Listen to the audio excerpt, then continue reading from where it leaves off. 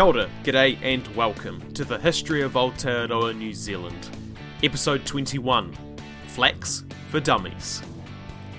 This podcast is supported by our amazing patrons, such as Mads and Scott, who I called David last episode because I'm full of the big dumb. Sorry, Scott. If you want to support Hans, go to patreon.com/History Aotearoa.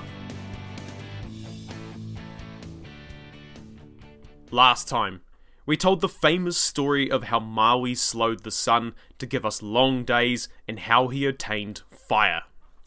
Before that, we were talking about whakairo rako, wood carving, what it was, what it meant, and the tools that were used to make the amazing pieces of art we see all over Aotearoa.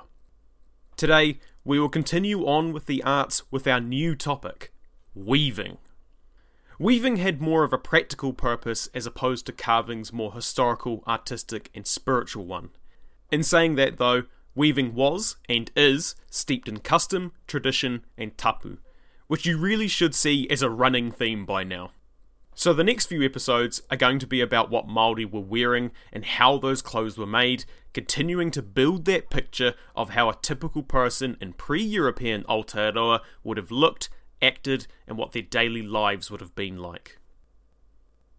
If you remember back to the earlier episodes when Māori first arrived in New Zealand, the land of the long white cloud was much colder, wetter, and generally a lot less tropical than the East Polynesian lands that they had just migrated from. This required some drastic changes in the way they lived, with protection from these new elements being a high priority. The initial problem they encountered, though, was that the plants they typically used to make clothing didn't survive in this new climate. One of the more important plants that East Polynesian turned Māori brought with them was aute, or paper mulberry, which was used to make tapa, a type of cloth used to make garments. Not many of these survived the initial journey and replanting, but Joseph Banks, one of the key members of Captain Cook's crew, did record that there was a small group of these trees that was being cultivated and protected in the northern North Island, and noted that although not much tapa was made, it was highly prized, especially in small pieces for earrings. Overall, however, paper mulberry was not widely cultivated, so new sources of fibre were needed to make more highly protective pieces of clothing. Thankfully, Aotearoa had a bunch of native plants that were suitable for the job, and although Māori had seen nutmene, ifene of these before, they were quickly able to figure out the best way to process them to get the best fibre, and then how to weave that fibre into something to wear. Like most parts of Māori culture during this time, what you used depended on what was available. So many different species of plants were used for different jobs, such as hauhere or lacebark, kiakia, which is a climbing shrub found on trees in lowland forest, piango or cutty grass, which grows in coastal areas, and the good old cabbage tree. All of these were used for a variety of weaved goods, not just clothes, which we will talk about later, but none of these were really the key to Māori weaving success. That esteemed honour goes to harakeke, flax, which actually isn't part of the flax family. It's a lily, so you can thank European biologists for that one. Anyway, this plant is found all over Aotearoa, and anyone even remotely familiar with the New Zealand landscape will be able to pick it out immediately with its distinctive blade-like leaves with tall stalks that occasionally flower.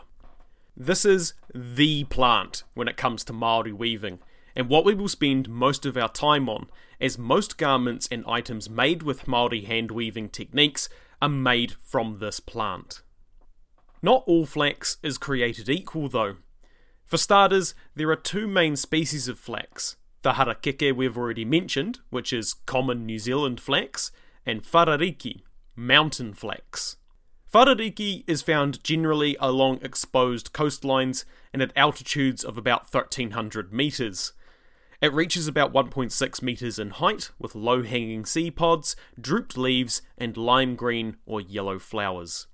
This plant was sometimes used for weaving, but the leaves produced less fibre of generally lesser quality, something that was noted by later European settlers as well. Wharariki had nothing on the mighty harakeke though, which grows to a whopping 3 metres in height, with flower stalks growing up to 4 metres. It has much stiffer, stronger leaves, red-orange flowers that produce nectar that tui feed on, and can survive in a range of soils and climates, even swamps, something that will become a key component of the post-colonisation flax industry. From these two species, there are 60 known varieties, which were grown in pā harakeke, or flax plantations, that were highly prized by a hapu. A pā harakeke would often have multiple varieties of flax that were cultivated for their strength, softness, colour, and fibre content, with different tribes having different uses for each variety. The identities of each flax variety were often highly guarded secrets, in case any neighbouring hapu, or even a neighbouring whānau, was trying to get an edge. Although the leaves are what we mostly are interested in, Māori used all parts of the plant for many different uses. Dried flower stalks were used to make mokihi, or rafts, and the nectar was used to sweeten food. The sap was also used to treat boils, wounds, and relieve toothaches, with the juices being used as an antiseptic. Bindings were made from the leaves too for broken bones, and matted together to dress wounds, but they were of course used for that all-important weaving. There are a few different types of weaving that were used for different purposes and used different parts of the plant. Rāranga, plaiting, is what many of you are likely more familiar with, the interlacing of leaves which was used to make mats, sails, and kete, baskets. There is also whatu, weaving, which is kind of like knitting but without the needles and just using your fingers, which made clothing, fish traps, and nets. The last is whiri, braiding, to make rope and cord. We will talk more about these later on, but that gives you a general idea of what harakeke was used for. Before we can get to making stuff though, let's go back to the start. We have a nice, fully grown flax, and we need to get the leaves to turn into a nice cloak for your man. Or maybe you've seen Wirumu's wife Anahira has made a real nice mat, and damn, do you want a real nice mat for your whare too? So all we got to do is cut some leaves, slap them together, and bang, we got something, right? By the implication of this long-winded question, you've probably guessed that it isn't that straightforward. For starters, we can't just go in there, rip shit and bust, cutting down whatever leaves we want. Certain traditions need to be observed, traditions which may seem odd and superstitious, but are rooted in keeping the plant healthy and the subsequent weaving pristine. For example, flax was not gathered at night, when it was too dark to see, or in the rain, where it'll be too wet to work, or frost, making it too brittle, or when it was too windy, as the leaves would be too difficult to cut. Any trimmings and waste from later steps were placed under the plant in the soil, returning Papatuanuku, the Earth Mother's gift, back to her, but also creating compost for the plant. Later on when weaving, weavers would not be allowed to eat, drink, or smoke during weaving, or to weave in front of strangers, to stop them from getting distracted and making mistakes. Another custom that was followed was that a woman was not allowed to weave or even enter a pā harakeke when she was menstruating, given at that time she'd be out of balance, physically, mentally, and spiritually. Now you're probably wondering what practical purpose that would serve, and some of you may have already guessed. Ladies, think about how you get during that time of the month. And fellas, think about how your missus gets at that time of the month. You get tired, you get cranky, irritable, cramps, you might tire easily, shorter attention span, all of which can lead to a mistake in the weaving process. Now I can hear it already. There are those of you that are raging because you think I'm a massive sexist and misogynist. Well, chickadee check yourself before you wreck yourself, because all of that was actually taken from a book by a woman. A woman considered to be one of the modern weaving greats.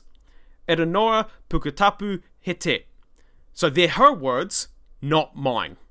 On a side note, her daughter, Veranoa, and her wider family have made a lot of the cloaks you see in museums, exhibitions, and even on foreign dignitaries and New Zealand's locals of high station. So if you see a kakahu, traditional Māori cloak, chances are her family made it. They are also extremely prominent in the carving world as well. Anyway, assuming you observed the proper traditions, you needed to cut the leaves on a downward slope as close to the base of the plant as you can possibly get. The centre shoot of the flax plant is called the rito, with leaves directly next to it called the awhi rito or mātua. These leaves are never cut, as they represent a centre of a person or the younger folk in a community. Cutting them away would quickly cause a person or a community to wither away, just like cutting these leaves would cause the plant to wither and die. After the leaves were removed from the plant, the ribs that run the length of the leaf would need to be taken out, which would leave behind strips of flax. In modern times, haihai are used to perform this task, which are basically pieces of wood with small nails sticking out, or an old shearing comb. They can be intricately carved, or just be a block of wood really, but the way they work is you would use different sized haihai depending on how much of the leaf you wanted to remove, as the sort of nails were set at different distances on each tool. The leaf would be placed on a hard surface and the haihai pinned on top of it. The leaf was then pulled along, which would split the ribs of the harakeke from the rest of the leaf. This is, however, a modern invention. Pre-European Māori weavers had to use the next best equivalent, their fingernails, which just does not sound very pleasant at all. The ribs and other offcuts from this stage are returned to the flax as compost, as mentioned before. The newly made strips were now sorted based on their length by holding them in a bundle with the cut ends together. The free hand then grabs the tips and shakes the bundle, making the smaller strips fall away and leaving a nice bunch of strips that are all roughly equal length. This is important for later on in the weaving process, as fibre that is of the same length is easier to work with and gives a much better finished product than if all your strands are widely different lengths. These strips, although decent for rāranga, weren't really that good for whatu or whiri. The fibre inside is what was needed. The leaves were scraped, often with a mussel shell, to remove the outer green layer and most of the moisture from the leaf, which stops the fibre from rolling up too much. The actual technique that was used was that the shell was held against the underside of the leaf, which was on a hard surface. The other hand would then pull the leaf strip, which removed the material in a similar fashion to how you would curl strips of paper or ribbon with scissors. Sometimes a small incision is made to make this process easier as well. Once the excess is removed, any leftover waxy stuff is scraped off too, to leave hair-like fibres. If a closer weave is desired in the final product, the strips will be boiled in bundles for up to 5 minutes, before they are put into cold water, hung to dry, and then scraped again. This shrinks the harakeke strips, which can also be used for rāranga if not being stripped. This fibre that we have been spending so much time talking about is called muka, the all-important part of the flax leaf used for weaving all sorts of stuff.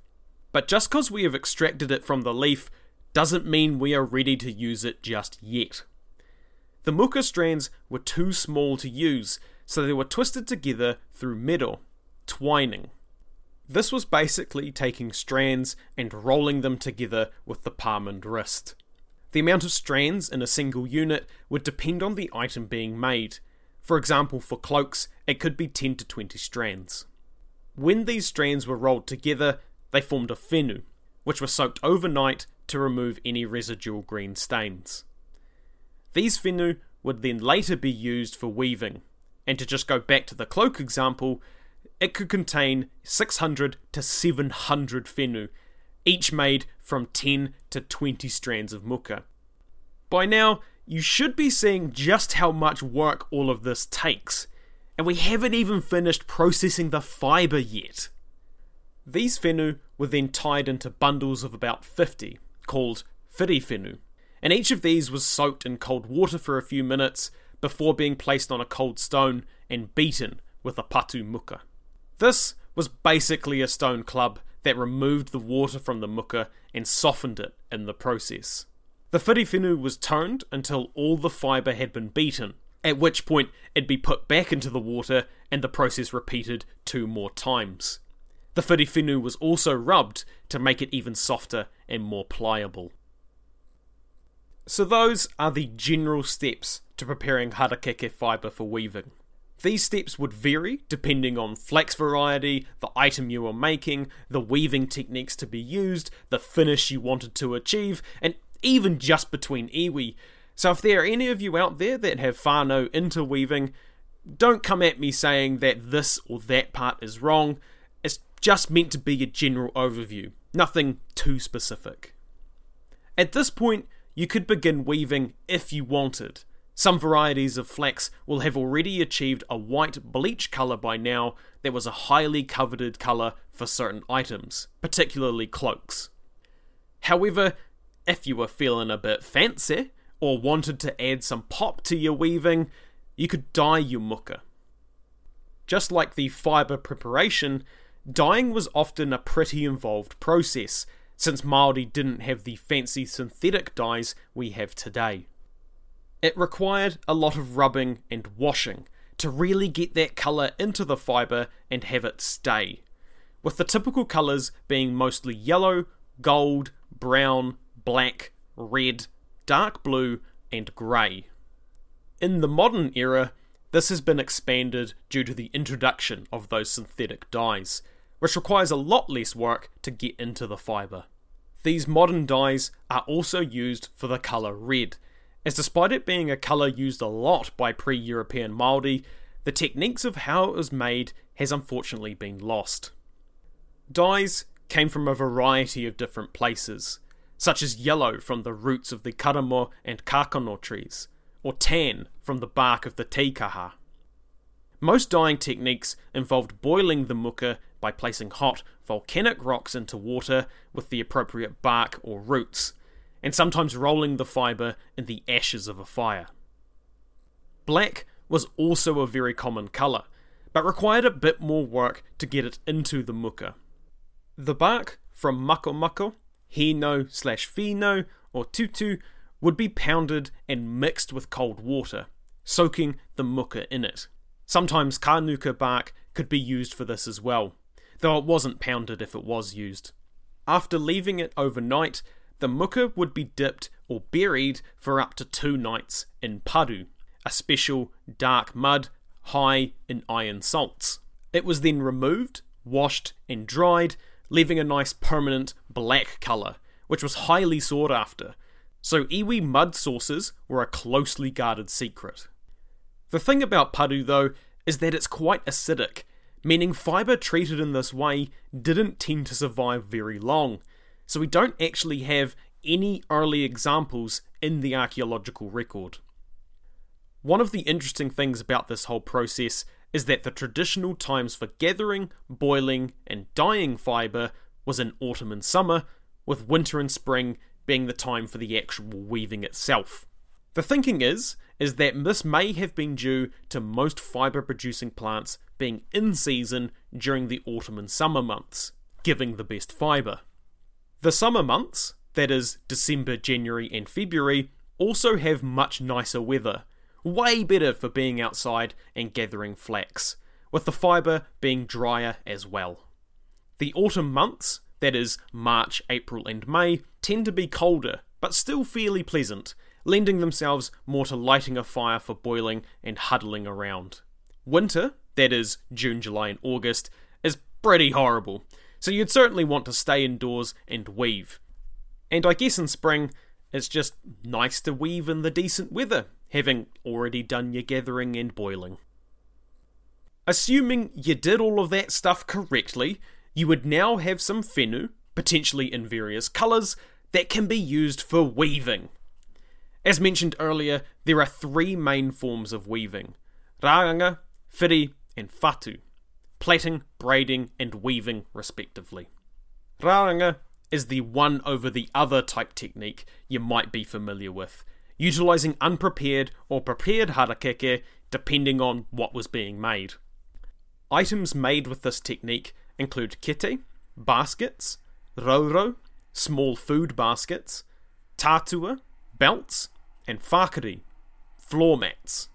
There was also the rāranga tatahi, open plaiting, which was a slightly different technique that could be used to quickly make strong baskets made of unprepared flax. Whiri was more like a hair plait, producing a long, narrow, tubular-like result, which was good for ropes and cordage. These could be made from 3 to 32 interwoven threads. The finest cord was used for pendants, but it also had applications in fishing and hunting gear, such as a device used to hold a Judas kaka to lure in others to catch, along with bindings in waka and whare for suspending clothes and personal items. Other uses for whiri was strapping in sandals, carrying heavy loads on the back, suspension bands on cloaks, belts, and other garments. Whatu is the knitting technique, though it doesn't use needles. In fact, none of these techniques used tools at all. More often than not, they were performed with nothing but hands. Whatu used the mukawhenu we talked about to produce all sorts of garments, including rain capes and the highly coveted kākahu cloaks, the finest of which were worn by rangatira. All of these techniques have remained largely unchanged over the centuries, despite the loss of many other traditional Māori techniques due to the arrival of Europeans. Next time.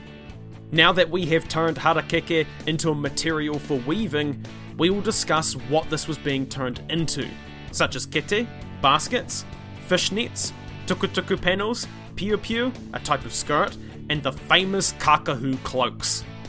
Form, function, and style is what it will all be about to build more of that picture of what a person in pre-European Aotearoa looked like. Also, to that person who wrote the review about slowing down with the te reo Māori names, I have heard you and I have attempted to accommodate.